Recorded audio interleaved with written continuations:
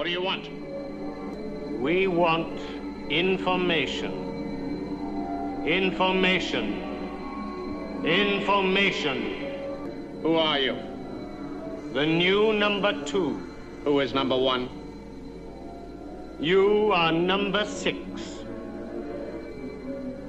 I am not a number. I am a free man. To show that we can forget within a few months what happened. Killed last week, along with cocaine kingpin Jose Rodriguez Concha, has been identified as another leader of the Medellin drug cartel. Pray. Because the repression has been. Space is open to us now, and our eagerness to share its meaning is not governed by the efforts of others. Because whatever mankind must undertake, free men must fully share.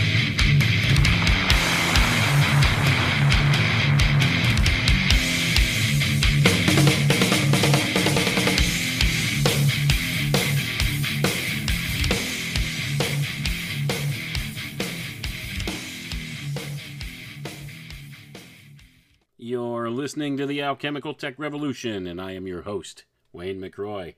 Good evening, everyone. Tonight, we're going to discuss the invisible world, aspects of the occult, and of course of all the major religions of the world as well as the philosophy of the elites, those people who control things in this world, the belief systems of these dark occultists who run things in this world. And we're going to delve into a book here written by Mr. Manly P. Hall, one of the most celebrated occultists of the 20th century. And this book is titled The Sacred Magic of the Kabbalah. Kabbalah spelled with a Q in this rendition, of course. The Science of the Divine Names by Manly Palmer Hall. This is a second edition printing. Copyright April 30th, 1925. And this is actually a scanned copy of an old dusty book found in the University of Illinois Library at Urbana-Champaign that sat there for a good many, many years, and this was scanned in. And we have a copy of this today, thanks to this. You see, for as dangerous as these types of technologies can be for our future, they're also useful tools. We have access to many of these books and these works that we have never had before, prior to the modern era here. And by modern era, I mean, I'm talking, if you would go back 10, 15 years, a lot of this stuff you cannot find. You would not be able to find. You would need access to a good Masonic library or some such thing, or a publishing company that handles those types of books to get a hold of this stuff. But now, thanks to the modern wonder that is the internet, we have many of these things right in our hands whenever we want, and that's a handy tool for sure. There's a lot of good uses for the technology. Problem is, it's these type of people, these dark occultists who run things in their ilk, who control the direction that these technologies get taken. And that is where the problem lies. Not so much in the technologies themselves. They can be useful tools. They can do many wonderful things for mankind. But the people controlling their direction only have their own personal interests at heart and do not care about mankind as a whole. So that being the case, they steer these things in some awful directions. So for a little context here, Manly P. Hall, celebrated among the Freemasons, he also belonged to a slew of other secret society groups. He was highly celebrated as an occultist throughout many of the different occult fraternities, but primarily the Freemasons. This is where he's known. He's written a lot of things. If you could get any of his books, get a hold of any of his books, get them and read them. He certainly knew a thing or two. Was a very intelligent guy, and he had a good grasp of a lot of this material and was able to make it understandable for your average reader. So that's a good thing in and of itself, and his magnum opus, The Secret Teachings of All Ages, is a great book to have on hand, just as a reference guide. It goes a lot of different directions and doesn't go into necessarily the full context of everything, but it is a good resource for anybody looking at this stuff to get a grasp of what it is that these people in positions of power in this world actually believe and the things they act upon, and why they do the things they do. And tonight we're going to touch on that a little bit here. Like I said, this one is called The Sacred Magic of the Kabbalah. Kabbalah spelled with a Q, and there are distinctions in the spellings of the word Kabbalah. It's not all one thing. There are many different iterations of the word and how it's spelled, and they all have slight nuance in difference in meaning. And that's the important thing to keep in mind. So Kabbalah with a Q here. Perhaps we'll get a little inkling as to what differentiates this version of Kabbalah from the more traditional use of the letter K in the spelling of Kabbalah that we're more familiar with. Well, likely more familiar with. That's the one that gets most heavily touted in the mainstream by all of those people who confess to be Kabbalists, like Madonna and some of the other celebrities who like to utilize and implement some of the secret knowledge that they've gained through the study of the Kabbalah. And they like to flaunt it publicly, but this is the one that most people are familiar with, Kabbalah spelled with a K. That's the one that gets the most attention, but there are other subtle nuances, and we've covered a little bit of that on past shows here. But tonight, we're going to read into this book. And this book is going to give a pretty broad overview of things. Give you a pretty basic description of what these secret society groups believe. And what they believe about, well, the masses at large. And themselves. And we'll see the distinction that they make here. So let's get right into the introduction here. The religious teachings of all nations may be divided into two general divisions. The first is the religion of the common people, and is the exoteric faith. The second is the religion of the wise and initiated few. This is the esoteric faith, and seldom, if ever, appears in the world without the cloak of ritual and symbol to conceal it from the uninitiated. Gonna pause for a moment here, folks. The uninitiated, also known as the profane, to those in the secret society groups here. The common people, the profane. You see, they're not the wise ones. The wise initiated few, as he calls them here. Let's read on. The esoteric faith assumes the same position in connection with religions that the spirit holds in relation to its bodies. The bodies bear witness of the spirit. Through the spirit comes the life which animates and vitalizes the bodies. Gonna pause for a moment here, folks. Okay, so this is a little bit of profound philosophy being laid down right here now. So now he's saying this esoteric faith is actually more akin to the spiritualized version of religious teachings. This is the actual spirit behind religion. So, according to what he's saying here, most of mankind, the common people, they just go through the motions of religion. They have this religion that they see on the exoteric level, which is just the base physical level here, and doesn't really attain to the spiritual. So the connotation being made here is there's nothing special or spiritual about this exoteric form of worship, as he calls it here. And that's why these people seem to think that, well, anybody that partakes in that is actually kind of foolish. This is what they think in these secret society groups. They think it's all just an illusion.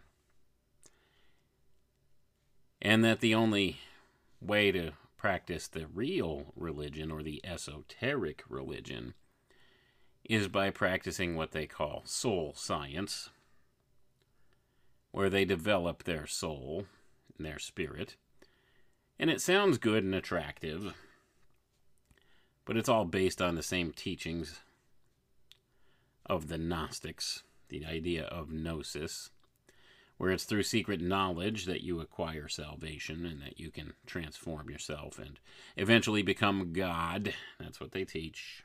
You will be God. But now he's making this connection here. So he's saying that in the same way we could think of the human body, the body being a type of container or vehicle through which the Spirit can witness, where we witness the Spirit. It's the same thing with this connotation attached to the religious ideologies. So he says, through the Spirit comes the life which animates and vitalizes these bodies. And now we're going to get into something a little bit deeper here on the esoteric level and on the philosophical level. And this is some important information, too, that you won't really hear an awful lot about unless you get deeply involved in some of these occult teachings. And like I always caution you, you do have to take this kind of stuff with a grain of salt, but I also think that there is a kernel of truth attached to much of these things in certain ways. So we have to keep that in our consideration as well. But once again, it's one of those notions where there's no way to really prove nor disprove anything that's being said here. We just take it upon the basis of the fact that this guy was considered an authority on this stuff, and what he's handing us here was intended for members only, for initiates only. But that doesn't really mean anything because they're known to lie to their lower level members. They even acknowledge it in their own writings, but that's beside the point. So, like I said, use your discernment, take this stuff with a grain of salt. There might be some important connotation attached here, or some kernel of truth with some of this, and that's why it's important to look at this and consider. So let's read on here, because this next part tells you a little something about the esoteric. So, he says, through the Spirit comes the life which animates and vitalizes the bodies. These bodies are often referred to as Matthew, Mark, Luke, and John, the witnesses or recorders of the life of the Spirit. Man's 4 bodies are the evangelists who go forth bearing accurate witness to the spiritual life that animates and gives power to them. I'm going to pause for a moment here, folks. So notice he says man's 4 bodies, and each one is named after one of these evangelists in the Bible, the New Testament authors. The Gospels, the writers of the Gospels, Matthew, Mark, Luke, and John. Now these correspond in other teachings to what you would call, well, we're used to the physical material body. Then you have what they call the vital body, the etheric body, and the astral body, or some such combination. In the different teachings, the different groups may call these slightly different names. But there's this notion of we have these different bodies. We have this etheric body, this astral body, and this mental body. And they're all they're called slightly different things in the different secret society groups and in the different occult fraternities. But they all teach the same things, and it's all the same principle involved here. So now he's referring to these as Matthew, Mark, Luke, and John. So let's keep that in mind, and let's continue on and see what else he has to say. So he says, in a similar way here, these bodies that are often referred to as Matthew, Mark, Luke, and John, the witnesses or recorders of the life of the Spirit. Man's 4 bodies are the evangelists who go forth bearing accurate witness to the spiritual life that animates and gives power to them. So then he says here, in a similar way, the body religious bears witness to the life spiritual. The world recognizes only the body, while the wise and initiated few study only the Spirit. So I'm going to pause for a moment here, folks. So he's saying the world looks upon the body, but the wise and initiated few look upon the Spirit. Study the Spirit. And it's the same thing, the same connotation being attached here as well. we see man externally from our points of view. We don't see inside. We don't see the spirit. We just see the body. And the same thing could be said of organized religion. We just see the body thereof. Of organized religion, we don't see the spirit thereof. And this is where the potential for deception can step into things, because we only see the external appearance. So the same is true here. And he says that these people, well, they study the spirit. They study only the spirit. While the world itself recognizes only the body, these people claim that they recognize only the spirit. So he says, all concrete visible things belong to the world of effects.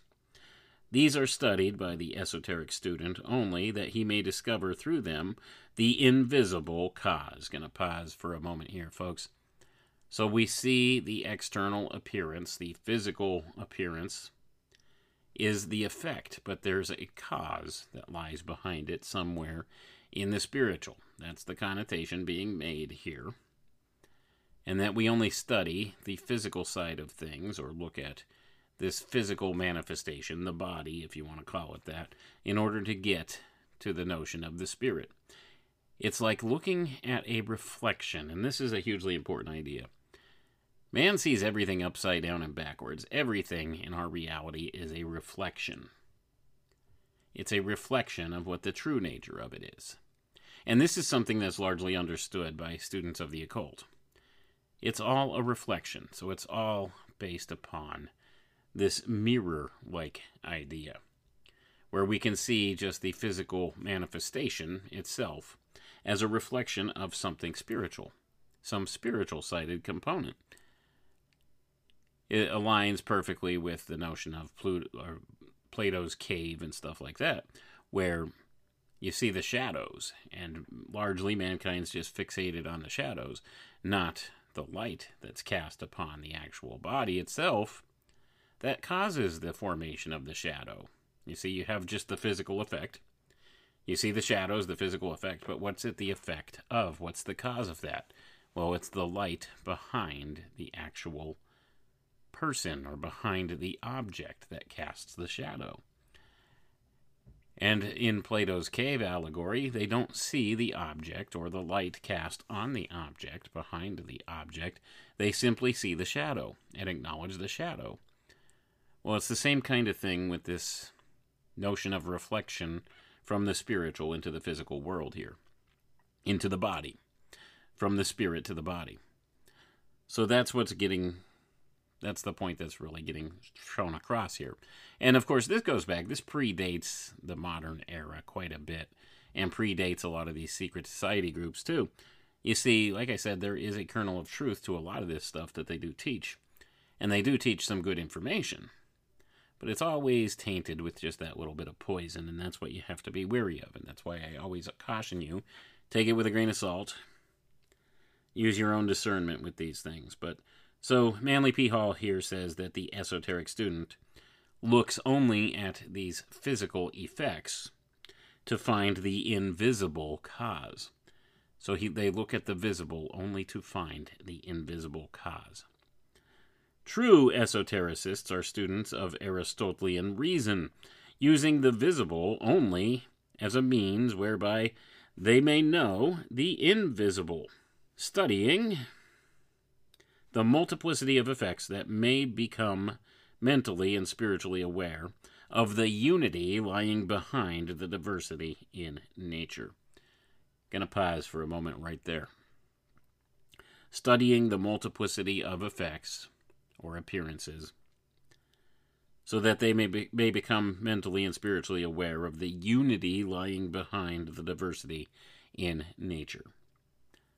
So we have this notion, once again, as they teach in these secret schools, that all reality and all manifestation here is nothing but God experiencing himself from multiple different perspectives simultaneously. And that all is one. And this is the kind of thing they teach in the secret schools. And I think a lot of it is a flawed ideology. I think we do have connection to God, the Creator, and I think we are interconnected in some very strange ways, but we are not all one and the same. See, this takes the idea of individualization or individuation out of the picture entirely. This all harkens back to the notion of collectivism, collective consciousness, hive mind mentality, that we're all one and the same, uniformity, unity, uniformity behind the diversity. So this takes free will out of the equation. When you want to get down to the brass tacks of all of it, if it comes down to this reunification, this going back to source, as they try to claim here, that we're all one and the same, and it's only through the shedding of this outer garment and finding our higher self that we could reunify with the one mind. Well, you lose who you are in that sense.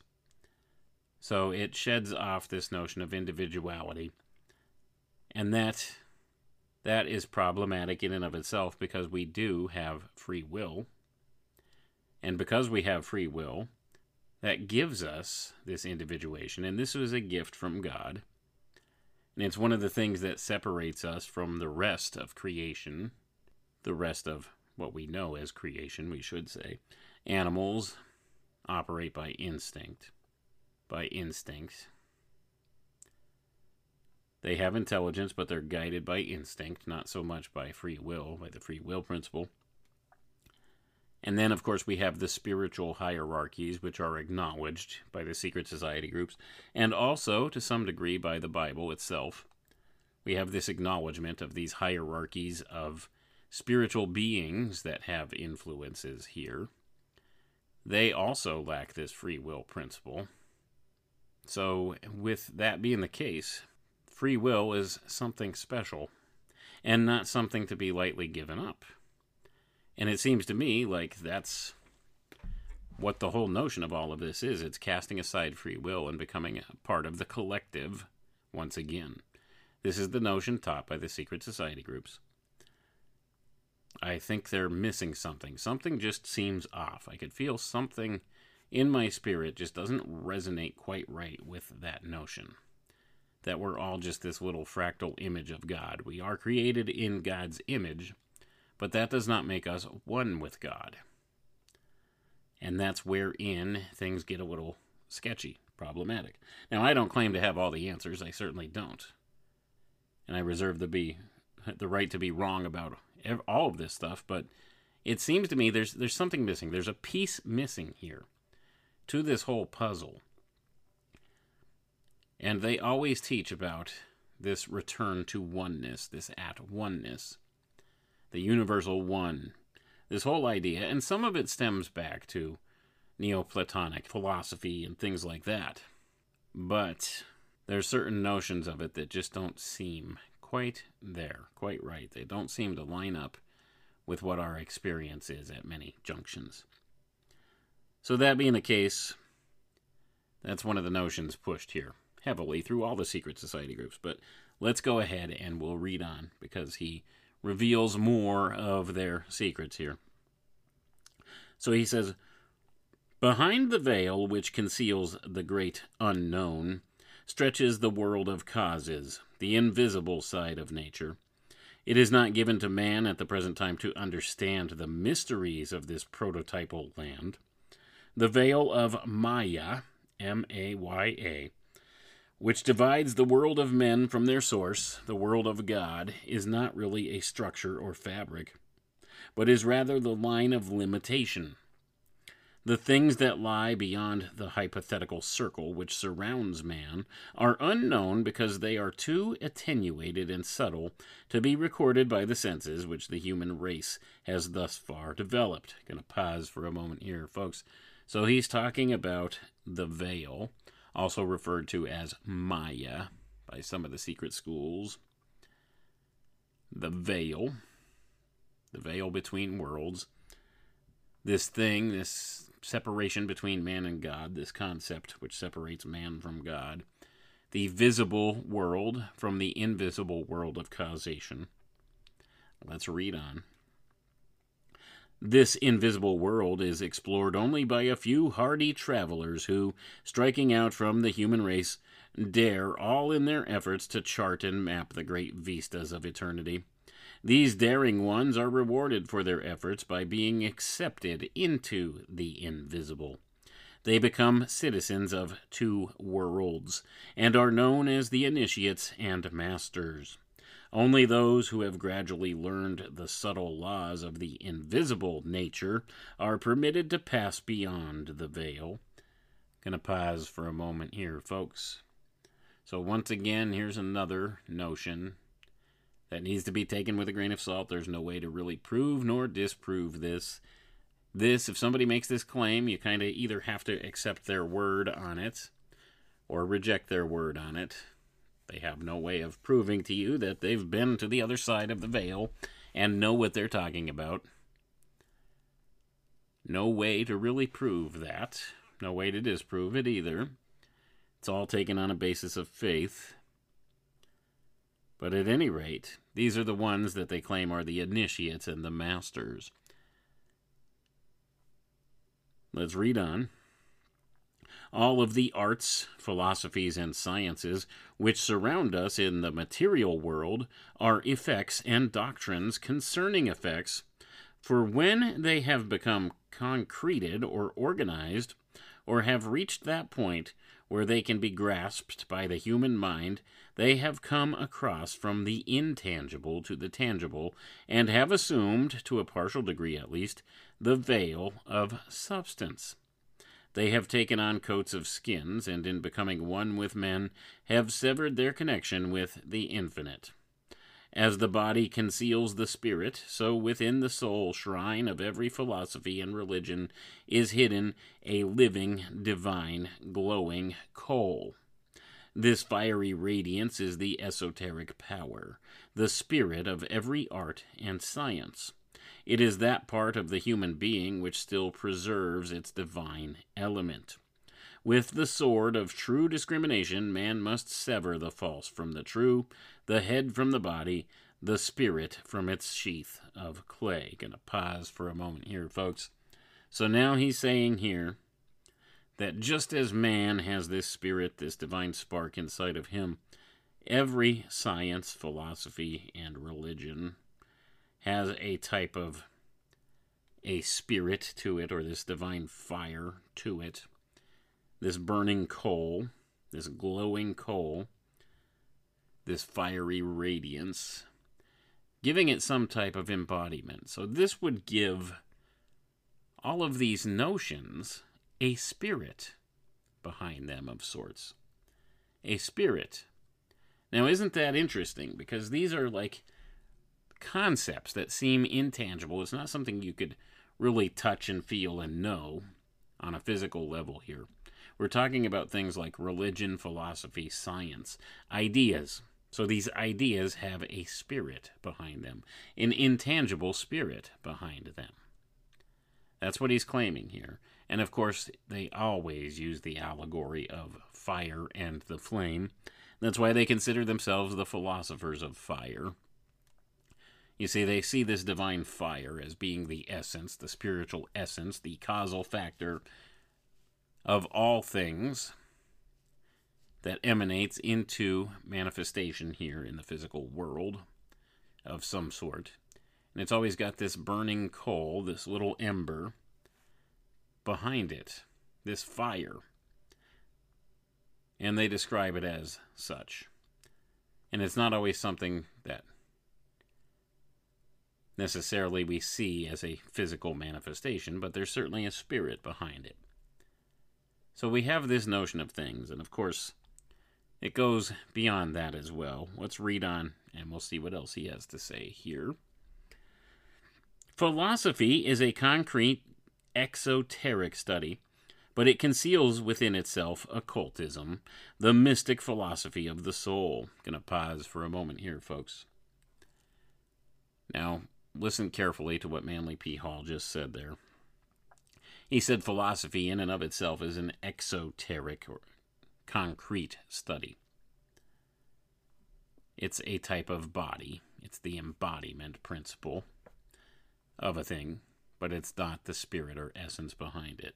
And remember, he tells you the true esoteric student will seek for that essence behind the body, the spirit behind the body, and will only study the body to learn more about the spirit behind it.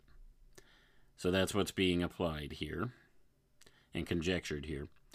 So he says that philosophy is the exoteric study of what he calls occultism or mystic philosophy of the soul, and that would be the spiritual side of it. So keep that in mind. So he says the former bears witness to the latter, for both are one.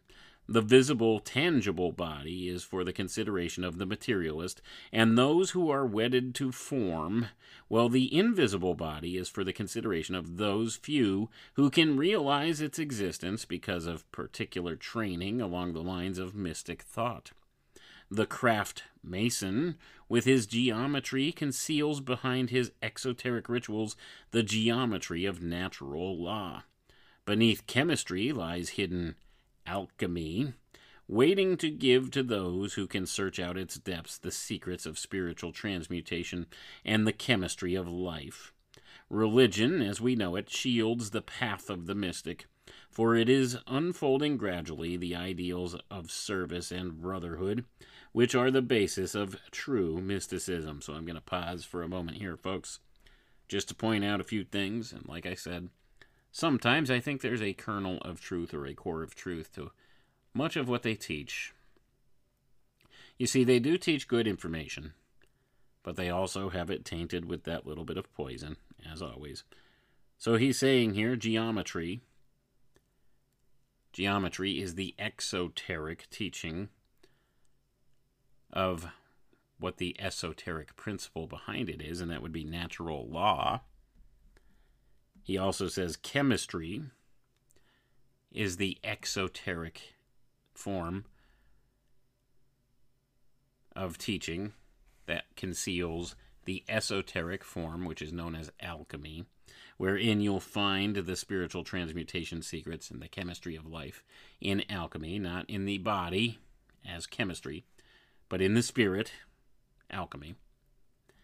And now he's also saying here that religion shields the path of the mystic. So he's saying that religion is the exoteric or external form of a type of worship or relationship with God the Creator. And he says that the esoteric side of that is the basis of true mysticism. So let's keep that in mind. And like I said, I think there's a core of truth to some of that, but I think calling it service and brotherhood and true mysticism takes us off the path. I don't think that's the true nature of what should be the esoteric path behind the exoteric form of religion. You see, it should be about a right relationship with our Creator. That's what should truly be behind this exoteric notion of religion. It doesn't have to be religion. It's a type of spirituality. It's a spiritual path wherein you seek this proper relationship with your Creator. Not necessarily mysticism. You see, there's been a substitution made here within the secret schools. They're trying to substitute in some other notion for God the Creator. The seeking of mysticism or knowledge or gnosis instead of seeking out this relationship with our Creator. And I think this is where they get it wrong. Now, this is my opinion based upon years and years and years and years of study and personal experience. And I do reserve the right to be wrong about all of that, and you are free to disagree with my assessment if you'd like. But in my view, I'm just trying to give you what I see as what's true and right here. And I think that's the notion here. So this obfuscation here, whereas he says religion shields the path of the mystic. I guess in a sense, if you call somebody who's seeking that right relationship with God the Creator a mystic, then I suppose that could kind of be a correct statement. But you see, it all depends on how do you define the term mystic or mysticism. What does that mean? Well, they've substituted this quest for knowledge or gnosis in place of this. And this is where sometimes it gets a little confusing. And this is where we get dealt off the path. There's even sub-branches of many of these teachings, and there is a sub-branch that delves heavily upon biblical context. Christian mysticism. So we have this notion of Christian mysticism as well. And there's some inherent flaws and fallacies in that notion of things too. That also leads people off the path, in my view.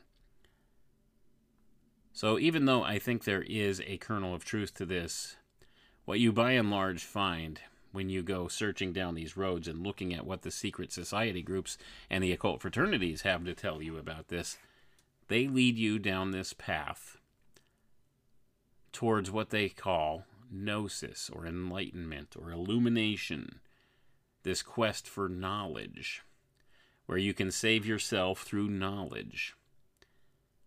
So it takes you off the path. And like I said, they do put out a lot of good information, and they do give good information. But it's always tainted with that little bit of poison. And we see that here with how Manly P. Hall presented this. So religion, he says, is for the exoteric view, for the masses. You know, the foolish plebes out there. The unworthy ones out there, the unworthy masses. Religion is that exoteric form that they seek after. And it's only in the esoteric, these enlightened initiates, that have the inkling, and they're seeking after this mysticism or this gnosis. And that's what they claim is the true notion behind things. And like I said, just to make the distinction, I think that's incorrect. What is important is seeking after a right relationship with God, the Creator. So it's all about this connection, this relationship with our Creator. And that's what we should seek after instead of this gnosis. So they've taken people off the path here by leading them in a good direction, by explaining things in a good way like this, because it's hard to dispute, yes, behind chemistry lies alchemy. Behind geometry lies the laws of nature. So also he's saying behind religion lies the path of mysticism. Well, behind religion should be the path to right relationship with God the Creator, not the path to mysticism. See, they put in substitutions of one thing for another. And of course, all of this has to do with, well, let's face it, agendas and power grabs by select few people in this world. They wouldn't want to tell you you should seek after God, seek out God's will for your life. No, they want you to do what benefits them, these people in positions of power, these controllers at the top of the power structure, at the top of the secret society groups. They want you to do what is good for the group instead of what's good for yourself and your soul and what's good for God, or what God would have you do or want you to do. They want you to usurp your free will to the group. So the whole notion here is they've taken a side trail, and it's all about elevating themselves and keeping themselves entrenched in this power and leading people down a path that benefits them, not necessarily the people below them in the secret society groups. So that being the case, we see here, so he says this is the path of true mysticism, the basis of true mysticism. And I don't want to get too hung up on a side trail here. But the whole notion here is that they say knowledge is the path through which we find this true mysticism. Knowledge, gnosis, seeking this illumination, enlightenment. And what that has to do with is the elevation of the self to the higher self, the deification of the self, the elevation of the self to godhood. And that is not relationship with the Creator. Because although we are created in the image of God, we are not God. And they teach that we are God, or we can become God, through the use of our intellect and through enlightenment, illumination, through initiation, through this process, this training that they go through. And just as an aside for people out there listening, if you want to be able to use a tool of discernment that is a pretty good approximate tool to use to determine what's true and what's false, and this has been given us by the Bible, simply ask the question, does it honor God or does it honor man? Any particular teaching that they give. So who ultimately is the one that's honored in the path of gnosis? Well, it's man. Now, does that mean that it's bad to seek knowledge? No. It's not bad to seek knowledge. But that's not the path to get you there. It's a side trail to keep you ever digging further and further, looking for something that your spirit and your soul yearns for and longs for. But you'll never get there through intellectual development. And that's the key here. There's a certain wisdom in realizing that you could acquire all this knowledge, all this gnosis, could learn all these things, and it's not going to benefit you in the end. It benefits somebody else in the end. The person pulling your strings within the secret society groups. That's who. Now, you can acquire a lot of this knowledge on your own without going through the secret society groups and understanding some of the things they teach. Being able to apply discernment to those things to determine what's good food and what's poison. And you could understand a little better happenings in this world in that way by looking at these things that they teach. As long as you understand that the seeking after this knowledge, that's not going to fulfill that yearning in your heart for this right relationship with God. Because that's what every man inherently has within him. It's part of this divine spark that we have. It's that desire. And nothing will fulfill that desire, although people try to fill that yearning with everything else. And it's not fulfilling.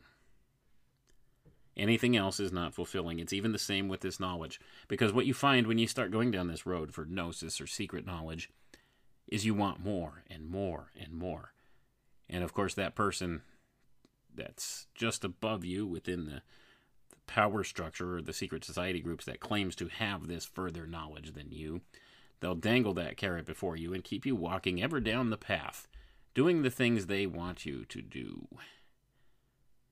You see, there's a reason they have people take blood oaths to join these secret society groups. It's not just, it's all part of a tradition, there's nothing to it. Tell that to William Morgan, who was murdered by the Freemasons in the way prescribed by the oaths he took for revealing their secrets. So,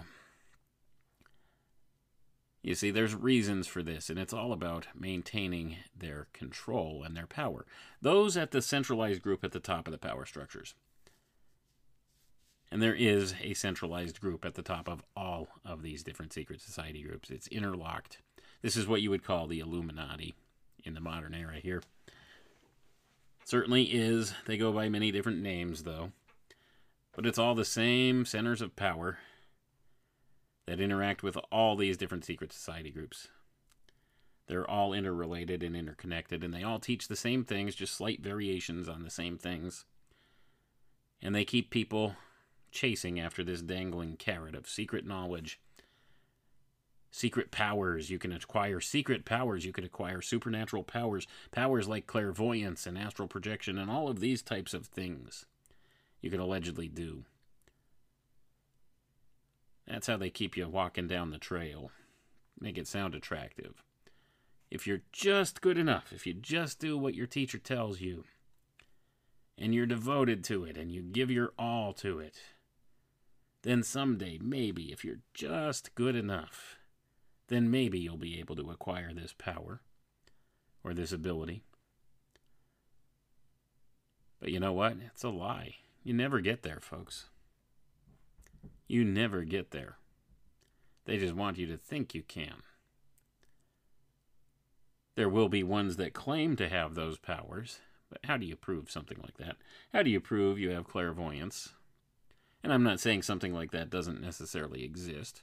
I think some portion of it does exist in some way, shape, or form, but these people in these secret society groups that tell you these things and try to give you this information and teach you this stuff, they're leading you down a trail, down the primrose path.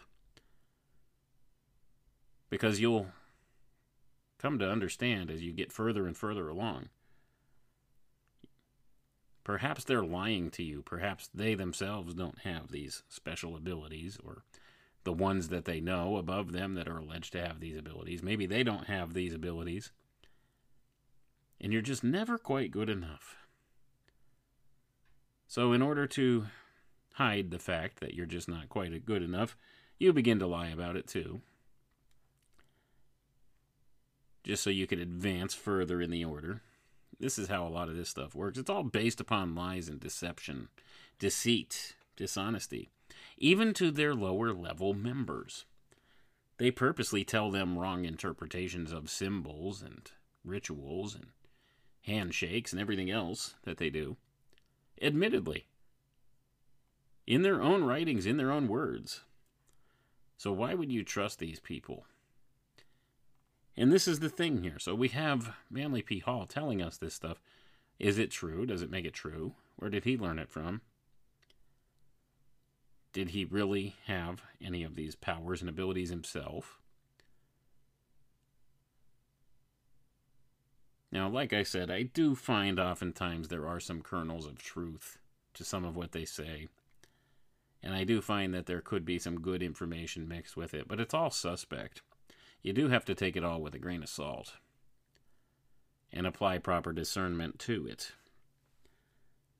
But at any rate, so not to belabor that point any longer, we've paused there for quite a long time.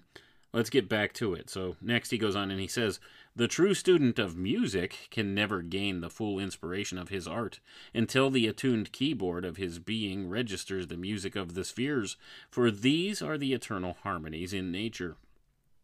No artist has ever really learned color, no lawyer or physician his profession, until its hidden side has been understood, and no student of modern religion can unlock his sacred books without the twofold key of the Kabbalah. Gonna pause for a moment here, folks. So now he's saying, no student of modern religion can unlock his sacred books without the twofold key of Kabbalah. And now you know why so many of these celebrities are so hung up on this notion of Kabbalah. But of course, the Kabbalah that Manly P. Hall is speaking of here is Kabbalah with a Q, not with a K, like we're more familiar with. And there's a distinction. And see, that's the thing. Most people who even would bother to look at or study Kabbalah don't know that there's a difference between the different subtleties with the different spellings. So they don't know what they're truly getting involved with. And they do overlap. Don't get me wrong. But it's not all the same notion or the same thing. And this is another thing where they get you. You see, there's an exoteric version of Kabbalah as well as an esoteric version, much like they apply to the notion of religion, philosophy, science. Same thing can be applied to this Kabbalah. Kabbalah. So we have some more interesting ideas here to keep in mind as we continue. So let's go ahead and we'll see what else he says here next. The Bible, as it is studied today by the average Christian, is a sealed book. There are few who can read its meaning, for we can see and understand only those things which are already part of our natures. From the time of Moses, the Jews have preserved by oral tradition certain spiritual laws, certain mystic principles which, when applied to the exoteric documents of Scripture, reveal to those capable of using them the unseen spiritual side and the wonders of the invisible nature.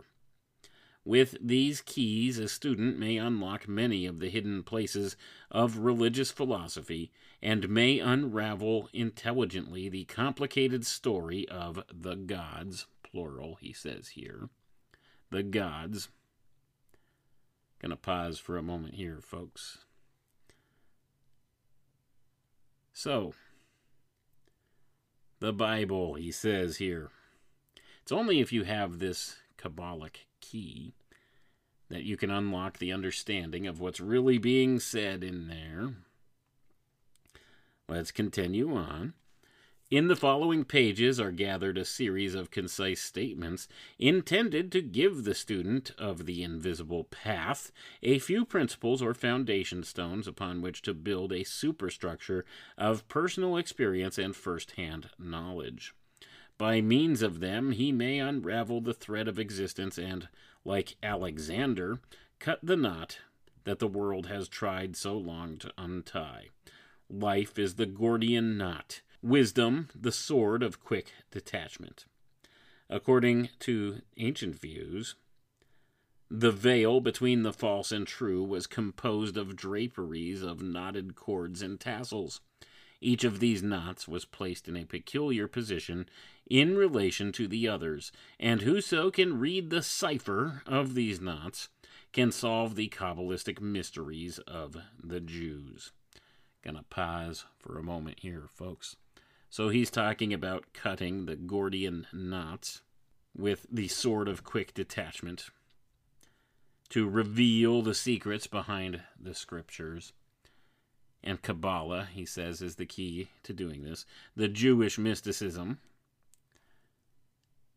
And of course, the Kabbalah we're speaking of would be the Kabbalah with the letter K, when you're talking about the Kabbalah of Jewish mysticism.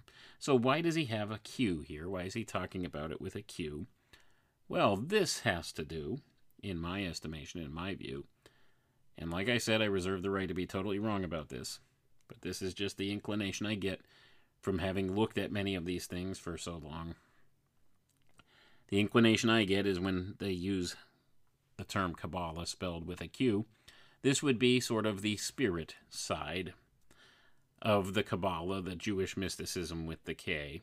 So this would be the esoteric version of that exoteric notion that we're familiar with as the Kabbalah of the Jewish culture with the K. So the one spelled with the Q is referring to that spiritual essence behind that. And there is a third type of Kabbalah, one spelled with a C. One spelled with a C, which is, in my view, the core of any of these teachings of Kabbalah. But this one is specifically attached with Jewish mysticism that we're speaking of. And this is the one that has largely been adopted by many of the secret society groups, at least externally on appearance, in the exoteric sense. And as I noted earlier, they are related and interconnected in many ways, but there are subtle nuances between all of them, these different forms of Kabbalah. So that being the case, we see here, because the next portion, talking about the sacred magic of the Kabbalah, spelled with a Q, it says, keys of the sacred wisdom.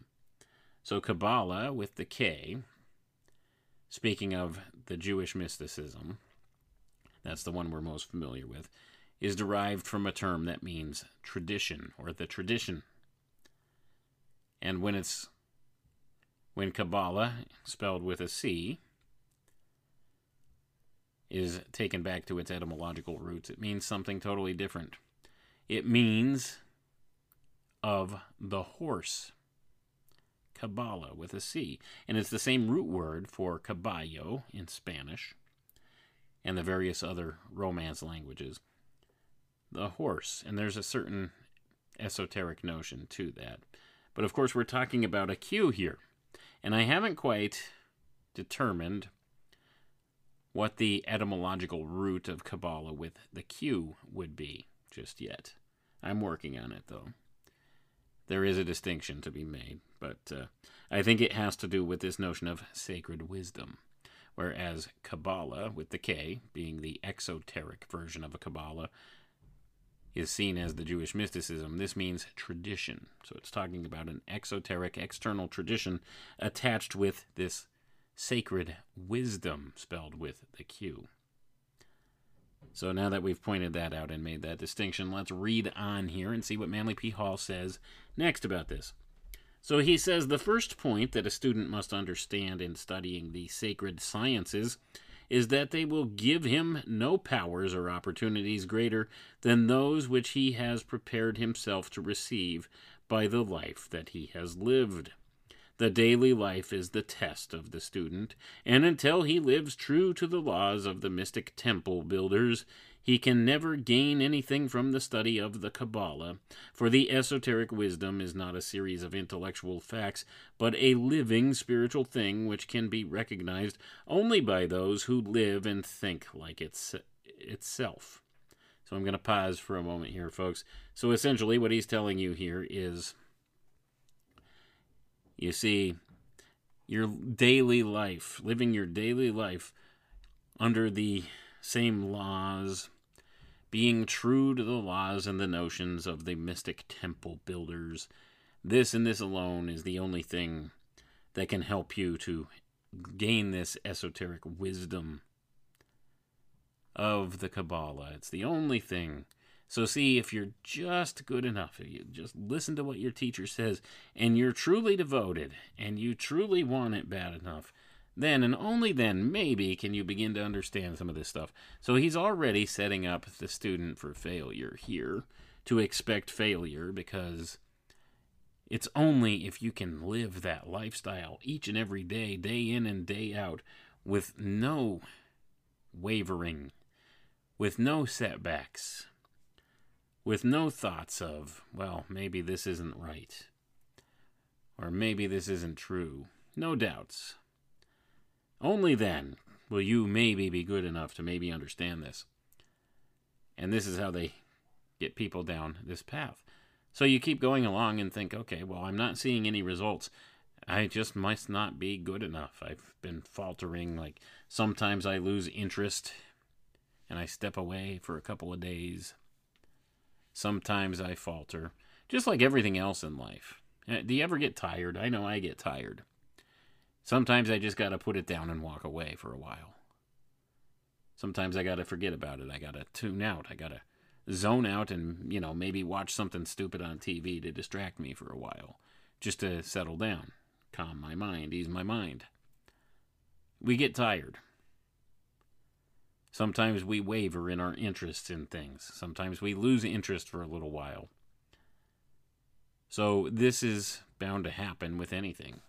So of course he's already setting people up for failure here by telling them that it's only through this unwavering faith and this unwavering adherence to the true laws of the mystic temple builders that you can get there. And only sometimes. But at any rate, let's continue on. So he says here, secondly, there is only one reward for those who seek spiritual unfoldment and extensions of power without first cleansing their bodies and their souls. The very powers which the student draws to him in his studies will destroy him unless he is robed in the garments of purity. Unto the unpurified, God is a consuming fire, For wherever there is dross in the nature of things, his power will burn it away. With the influx of the spiritual power, there is a great cataclysm in the body of man, and if he has not prepared it to the best of his ability to receive this light, obsession, insanity, death will result from his foolhardiness, for broken bodies, nerves, and minds follow in the wake of broken laws. Gonna pause for a moment here, folks. So now he says, yeah, if you're not good enough and you try this, well, you'll destroy yourself. Once the all-consuming fire power, all this influx of spiritual power comes into you, if you seek it and you're not worthy, well, then it'll destroy you. So this further keeps people guessing, moving along, like, is this really something I want to risk? Do I want to pursue this to its invariable ends that way? Am I good enough? And they hold themselves back then from seeking this stuff out because they have doubts. They have waverings in thought. So anyway, this is the whole notion of how they keep people under their thumb with this stuff. They convince them that it's just about there. It's just right beyond their grasp. They just have to study harder. They just have to adhere to the laws harder. They just have to listen to their teacher more and keep striving and keep on keeping on with all of this and be devoted to what the organization wants them to do. So let's read on here some more. So he says here, third, the student of the mysteries must learn to be patient. He must be prepared to strive for ages without reward, with no greater encouragement than that of the realization of a life work well done. The powers of the true mystic and the insights of a Kabbalist are not assumed, but are evolved by years and lives of unselfish service and by slow, certain self-improvement. There are no exceptions to this rule anywhere on the White Path. So I'm going to pause for a moment here again, folks. So he's also telling you, chances are you're never going to see any results from any of this stuff. Not in this lifetime, but maybe in a new life. Maybe in your next life, when you're reincarnated, maybe then you'll see some spiritual evolution and some self-improvement there. And he says there's no exceptions to this rule on the White Path. So only those seeking on the White Path here is what he's talking about. There's no exception there. So this infers that there's something other than the White Path, maybe the Dark Path or the Black Path, wherein maybe there's a shortcut to this and you can achieve some type of spiritual power in this life without having to go through the motions over and over again and seeing no results and maybe getting discouraged from that. So you see how they set people up. And the expectation of failure is there, and the expectation of no result is there. But just keep on faithfully doing this thing that doesn't work. Maybe it's the same thing that goes along with we could relate this to some other things in life. Like, let's look at our government system. Maybe if we vote harder this time, then we'll see some changes, right? Keep on voting, regardless of what we see the result being over and over and over again. We get no result. We get nowhere fast. Same type of a notion here. But let's continue on and see what else this tells us. So fourthly, he says, the ancient Kabbalistic magic of the philosophers had nothing to do with fortune-telling, divination, or the so-called arts of numerology, for such things were considered to be of the earthy, and it was considered a prostitution to make these great spiritual things serve the human side of nature. Those who study the Kabbalah to find out their lucky days, the length of their lives, their birth paths, and so forth, are failures before they begin. they prove beyond the shadow of a doubt that they are not worthy or prepared to receive the guardianship of the sacred teachings, for man cannot know truth until he realizes the value of it, nor can he be wise while he seeks anything else but wisdom. So I'm going to pause once again for a moment there, folks. So he's saying, Kabbalah, it's not all of these things. And anybody who's seeking to practice Kabbalah for any type of earthly gain for themselves, well, they're just not worthy. And they're not prepared to receive the guardianship of these secrets. So all of these celebrities who go out there touting their seeking of Kabbalah and all of this and trying to flaunt that in your faces and thinks that it gives them some type of, I don't know, sense of belonging to the big club or some such thing. Well, they're seeking it for the wrong reasons, and they're not going to have this wisdom, according to Manly P. Hall. So what's it for? It's for show, just like it is within the secret society groups. You'll notice they do everything in their power to ensure that just because you don't see results from it doesn't mean that it doesn't work, right? But that's beside the point.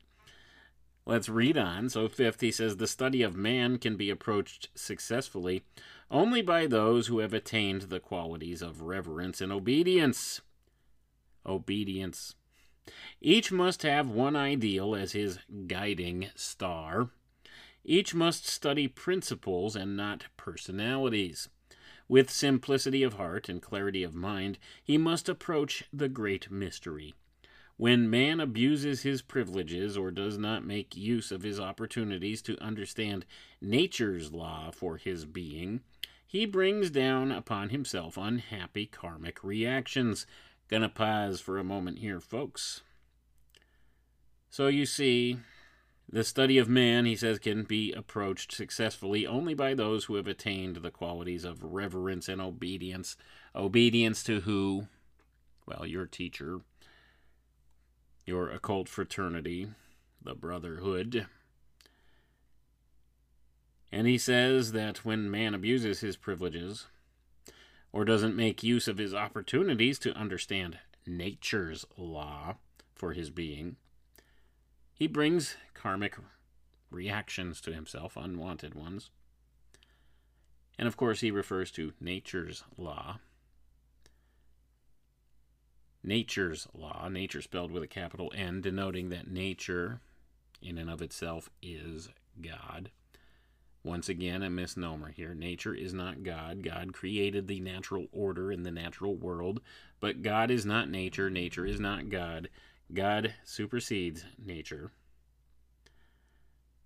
God is greater than his creation. He sits above and outside of and throughout his creation, but he is not his creation. But you see, these people deify nature as God in many instances here as well. But you'll notice he says that, well, if anybody abuses their power or their privilege, they reap unhappy karmic reactions. So they do recognize this notion of karma, of karmic retribution, as a portion of natural law. We could call it natural law because it is God's laws of nature, not nature's laws. Nature didn't write its own laws, folks. But that's the connotation here, nature's laws. Nope, natural law, you could call it natural law, or God's laws of nature. But this is where we have some distinctions to make along with that. But let's continue on, because there's still more ground to cover here. So sixth, he says, the old Jewish rabbis taught that those who study the Kabbalah play with fire, and the student of today knows that this is true of all esoteric teachings.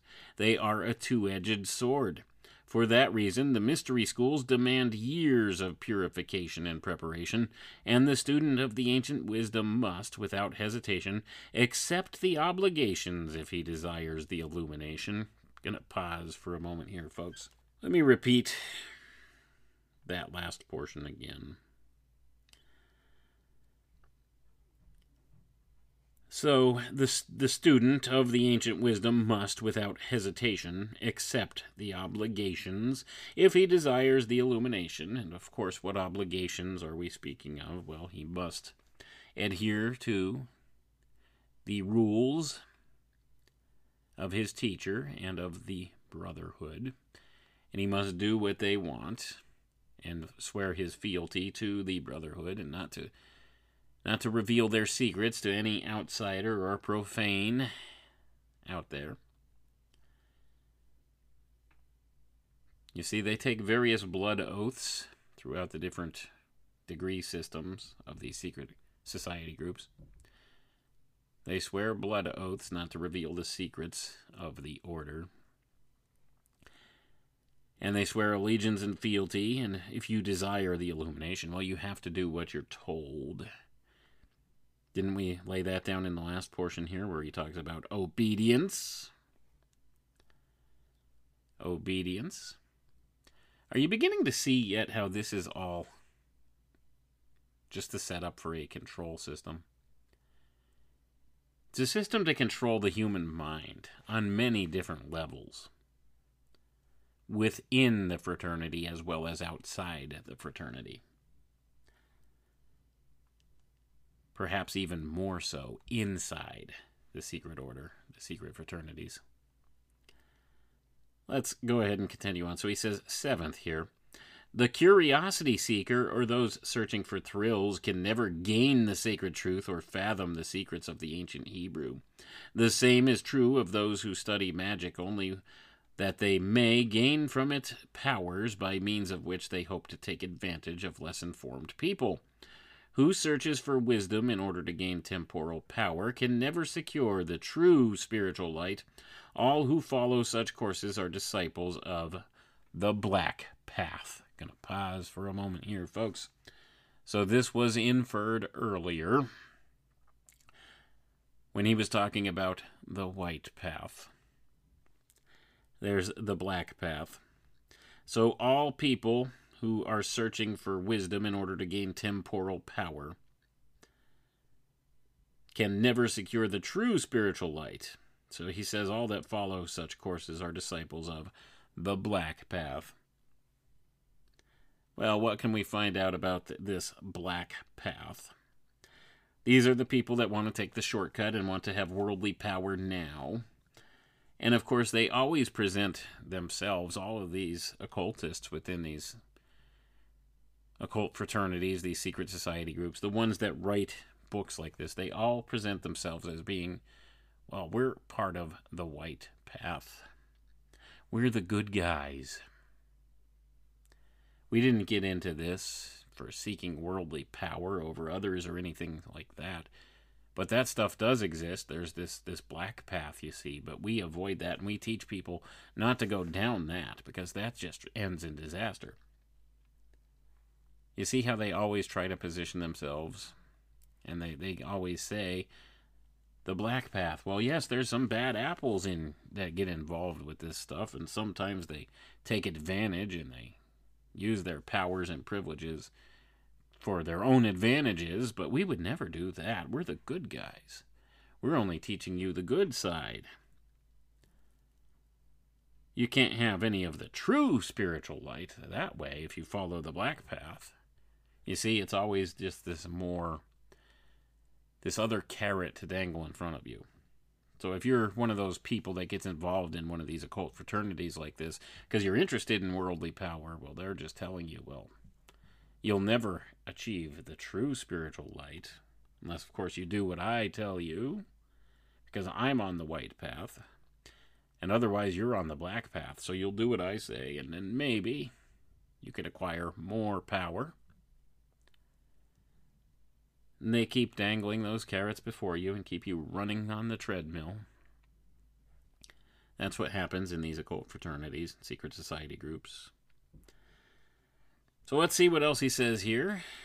8th, he says, only students actuated by the highest motives and purest ideals can hope to gain true knowledge of this great science, which instructs concerning the secrets of the soul. Not until the seeker after spiritual illumination so lives that he proves by his thoughts and actions his right to receive the celestial knowledge will the keys of the sacred sciences, the silver key of the old and the golden key of the new Kabbalah, be entrusted to him. I'm going to pause for a moment here, folks. So the silver and the gold key to the gates, the silver gate and the golden gate, and that should give you a hint about what certain landmarks in this world and in this country have been named after. But at any rate, that's an aside for another day. But so it's only not until this seeker after spiritual illumination lives and proves by his thoughts and actions that he gets his right to receive this key to the celestial knowledge. How does one prove one's thoughts to some other person? How do you prove your thoughts? Think about that. Thoughts and actions. Who are you proving it to, and what exactly are you trying to prove? That's the other thing here. So you see how it gets all tangled up. But it's then and only then that these keys, this double-edged key, these two keys, the silver key of the old and the golden key of the new Kabbalah, can be entrusted to him. You see, there is an old Kabbalah and a new Kabbalah. Also, there's always more layers to these different connotations of things that they give in these secret schools. And it's the same thing. It's another carrot to dangle in front of you to keep you chasing after it. After more knowledge, more gnosis, thinking that it's fulfilling when it's not. It won't fulfill you. Don't get me wrong, it's not bad to know things, and it's not bad to seek knowledge about things. Nothing wrong with that at all. The more you know, the better off you are. They do say knowledge is power, and rightly so. Knowledge can be power, but it's only when it's wielded with wisdom that it can be power. Or when it's used wisely or rightly, that it can be effective. Oftentimes people misuse it and do bad things with it. It still gives them a type of power, but ultimately the path leads to destruction when used wrongly, when you use knowledge wrongly. And of course they do tell you that in these secret schools, but what they don't tell you is that they do misuse it most of the time. But let's read on. That's an aside for another time. So 9th, he says here, man must cease trying to mold the universe into his own desires and chain God's laws to temporal ends. He must realize that the wise man molds himself into the divine plan, and instead of drawing God and wisdom down to himself, rises through the 7 heavens like Muhammad ascending to the footstool of divinity. Gonna pause for a moment here, folks. Now, herein lies another one of their inversions, their inversion principles. What he's telling you here is the opposite of what they really do and teach when they get to the higher levels.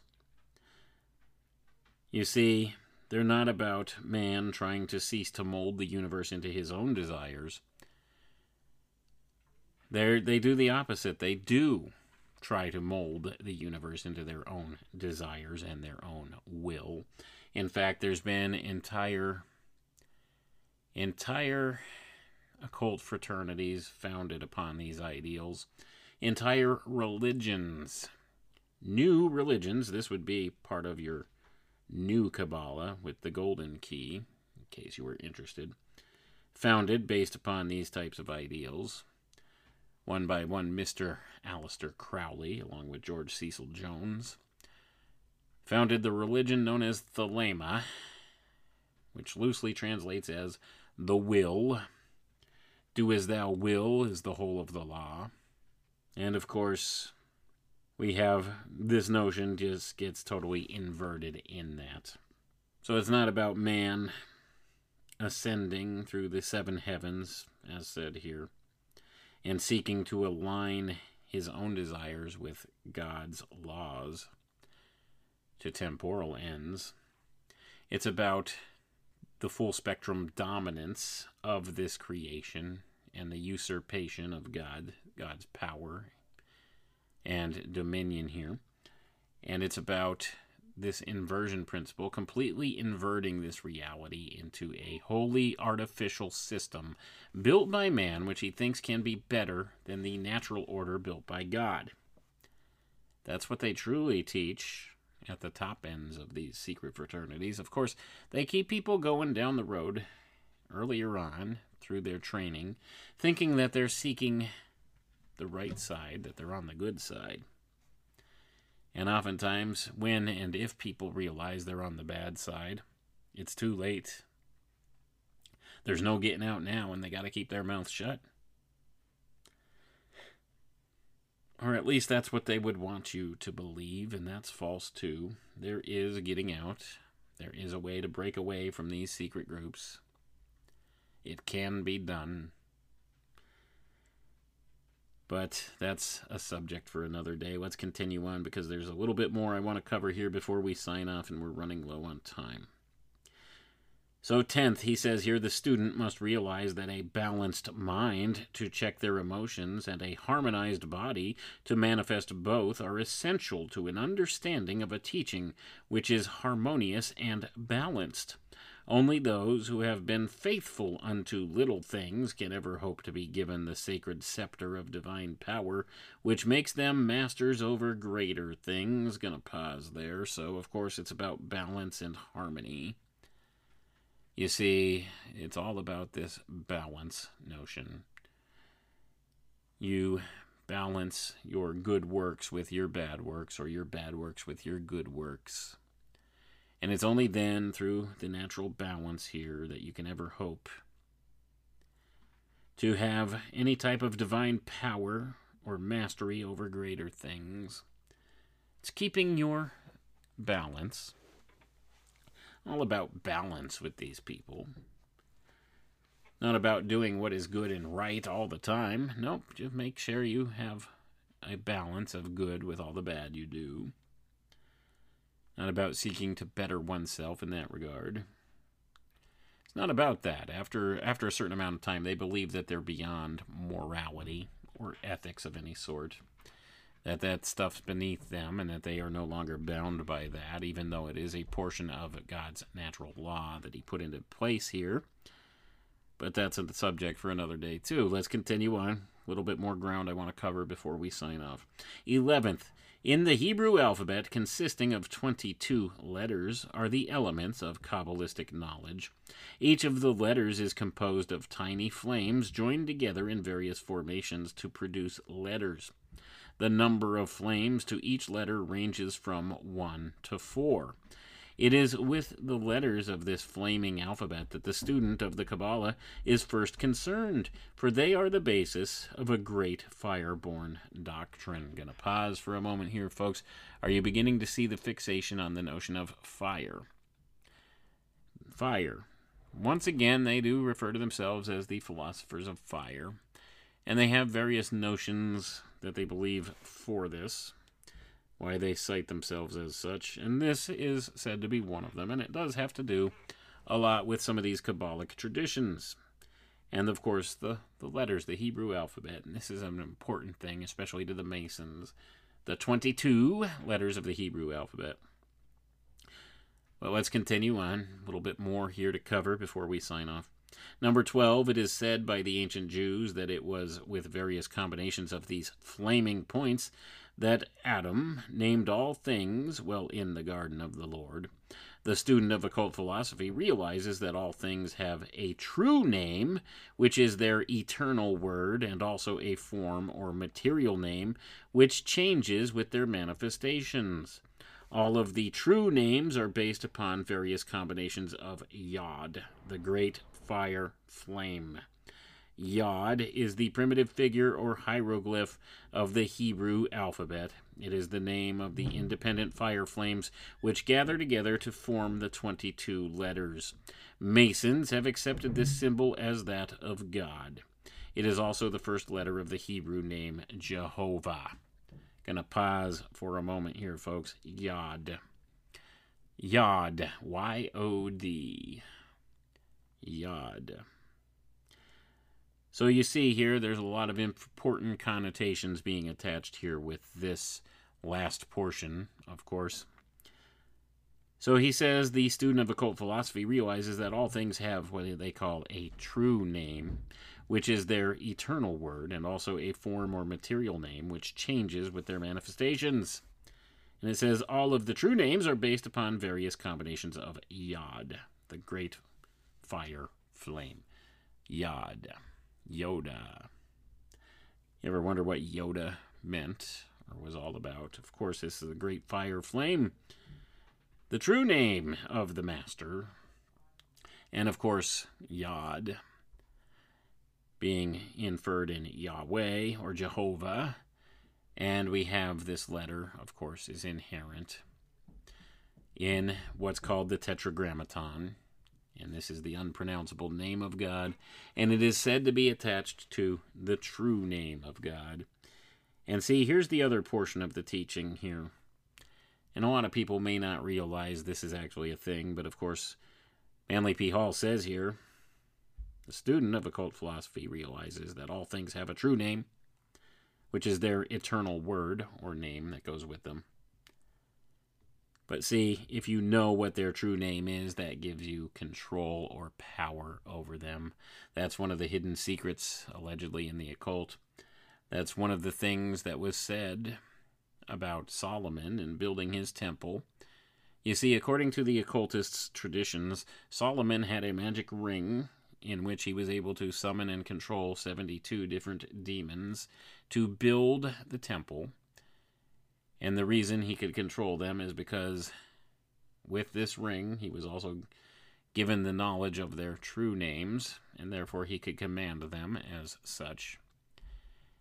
And this type of a notion goes on through a lot of the different secret teachings of this stuff. So this is an important connotation to Kabbalists in particular, the notion of true name, the true name. And everything has a name. And of course it does say here that Adam named all things in the garden of the Lord with the various combinations of these Hebrew letters and the 22 Hebrew letters. And this is one of the important things to be said here too. And this ties back through this Kabbalistic tradition, this notion of these Hebrew letters being an important distinction thereof. And you'll notice, if you go back and you look at some of these old Hebrew letters in their alphabet system, they don't have any vowels. Therefore, mispronunciations were quite a common thing for people that weren't familiar with the language. And that's why we have so many different ways of referring to God or Yahweh or Jehovah in this different way, because of the various inflections and vowel sounds you could put between these consonant letters here, these Hebrew glyphs that were given of this Tetragrammaton, the 4 letters that spell out the name of God, the true name of God, the unpronounceable name of God. And nobody is said to know what the true pronunciation is, except for maybe a select few in the occult tradition where they would know this. So that being the case, we could see that what's said here in some of the occult traditions, it's an important notion, this whole notion of the true name. But let's go ahead and get on with the reading here, and we're going to wrap it up here real soon. So he says here next, 13th, he says, these fire flames represent living forces among the creative hierarchies, which we know as the vitalizing or life-giving forces of nature. Various combinations of these celestial creatures differentiate and vivify all of the forms which we see in the material world. All differentiation is the result of various combinations of spiritual energies which cross and recross at different angles according to the receiving poles and centers within the evolving life. The various combinations of these forces in the invisible world spell out the archetypes of bodies, and these bodies become the consonants of the Hebrew alphabet. Gonna pause for a moment here, folks. The body. So you see how in the Hebrew alphabet the body notion is spelled out through the alphabet. Of course, it's missing the vowel sounds. Well, the vowel sounds in this notion would relate to the spiritual side thereof, and this is why it becomes a hugely important thing in the pronunciation of the true name of God, the Tetragrammaton, or the true name of anything in particular, and giving the power over that. So it says here, the vowel points, which were never written by the ancient Jewish people because they represented divine elements and were too sacred to be symbolized upon paper, represent the life centers which animate and give expression to the consonants or forms. In the same way, the whirling vital centers in the human body are the invisible causes which lie behind our visible bodies. As there are 7 vital centers, so there are 7 vowels, but as 2 vowels, W and Y, are at the present time only partly used, so certain spiritual centers are latent under certain conditions at the present time. As no word can be formed without vowels, so no body can be built of consonantal elements alone. Every body must have its unwritten but sounded and admitted life element. Gonna pause for a moment here, folks. So now we see some of the symbolism involved here. When you have this notion of an alphabet with all consonants and no vowels, well, the vowel has to be added in to give it that life element in order to make it a pronounceable word. And we see here in our English language, he points out that there's 7 vowels. And this is a much lost thing in the modern time. We're familiar with A, E, I, O, U. And I'm sure those of us that are a little bit older have been taught sometimes Y. You might remember that. But I also remember sometimes W was considered a vowel in certain words. But that is kind of an archaic thing in the modern era now. That's something that kind of began to disappear out of the teaching in the public schools in the 1980s. W as a vowel. Only part-time used as a vowel, much like Y. So this is an interesting notion that he puts here too, and of course there's 7. 7. And that's the important thing, and a lot of this has to relates to the spoken word and the written word, and there are distinctions to be made here. So he says the vowel points and their sounds, colors, and forms were grouped together by the ancients as the spirits before the throne and composed the unspeakable name of the unknowable God. Gonna pause for a moment here, folks. So just what I was telling you about all along there. He also says, according to the Jews, there were 2 great worlds. The higher or superior world was called the macrocosm, and in its rules the divine man, macroprospis. The lower world, or the lesser sphere, was called the microcosm, or little cosmos, and in it ruled an emanation of macroprospis, known as microprospis, or the lesser reflection of the greater. Man made in the image of his father, the great man, or Adam Kadmon, the archetype, contained both the nature of the human, or lower, and nature of the divine, or higher. In order to understand nature and God, these philosophers taught that man must unravel the mystery of his own being, which was made in the shadow of God, and find the sacred meaning of the 22 hieroglyphic letters and the vowel points as they play out their drama in spirit and substance. And I think we're going to end it right there tonight, folks. So you see, once again, this notion, the macrocosm, relating to God, or also known as Adam Kadmon in some of the old Kabbalistic traditions, and this is not congruent with who we would consider God, the Creator, in the Christian faith, or the same type of ideology. But you see how they point out this notion, the macrocosm and the microcosm, as above, so below, man being a reflected image of the nature of God. And you see, man made in the image of his Father, the great man, and we are the lesser man, according to that. So you see, there's some notions of truthfulness inherent in some of it, but there's also a little bit of poison in there as well. And you have to wonder how much of this has the ring of truth to it. And like I said, I do think there are some true things being told. And there is some good that can be garnered from these teachings, and that's why we explore them. But it does require a little bit of discernment, because there's always that little bit of poison in there. So you could ask yourself, does it honor or glorify God, or does it honor or glorify man? If you're looking for a tool for discernment as to whether a thing is a good or a faulty teaching. And you can apply that to these various notions and make some discernments on your own. But at any rate, this is what we're talking about with this notion of the invisible world. There's this world of causation in spirit, this spiritual side, that causes manifestation in the visible side here. So the invisible being manifest as something visible here. And this is some of the philosophy behind that. And I do think there are some true elements to this philosophy, as well as some things that kind of miss the mark. And it's something we need to consider and look at here. So we have all of these elements being taught within the secret schools, and oftentimes they can be used to misdirect people, seeking after knowledge in place of seeking after God. And you're not going to find what you're looking for with this knowledge, because it never ends. They keep you running down the trail further and further and further, where you never get quite to the heart of the truth of the matter. You never do by seeking knowledge.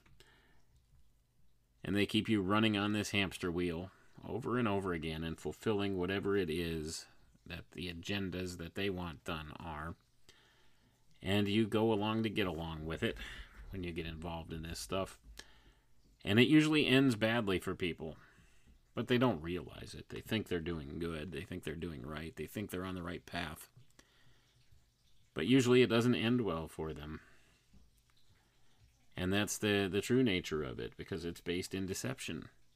And that's where the problem lies. But at any rate, we have this notion that perhaps the causation of things that happen in this world doesn't necessarily follow in suit with a physical cause and effect sequence. There may be a spiritual cause that underlies all of these things, and I think that may be the true nature of our reality. Something starts out in a spiritual type place to begin with, and gets reflected here in the physical material world. And that's wherein we can have some discernment of things by recognizing that there's a spirit behind many of these things. And included in that would be notions like our modern science. There's a spirit inherent there. And Rudolf Steiner called this spirit Ahriman. I would call it Antichrist behind this notion we have today of science. Science has become the new religion, folks, of our age. And it's misleading people and guiding people in the wrong directions, in my view. But anyway, food for thought tonight. Food for thought, ladies and gentlemen. I want to thank you all for tuning in. I appreciate each and every one of you. We'll catch you next time. Have a good night now. What do you want? We want information. Information. Information. Who are you? The new number 2. Who is number 1? You are number 6. I am not a number. I am a free man. To show that we can forget within a few months what happened. Killed last week, along with cocaine kingpin Jose Rodriguez Concha, has been identified as another leader of the Medellin drug cartel. Pray. Because the repression has been. Faith is open to us now, and our eagerness to share its meaning is not governed by the efforts of others. Will gather inside Go in the faith, because whatever mankind must undertake, free men must fully share.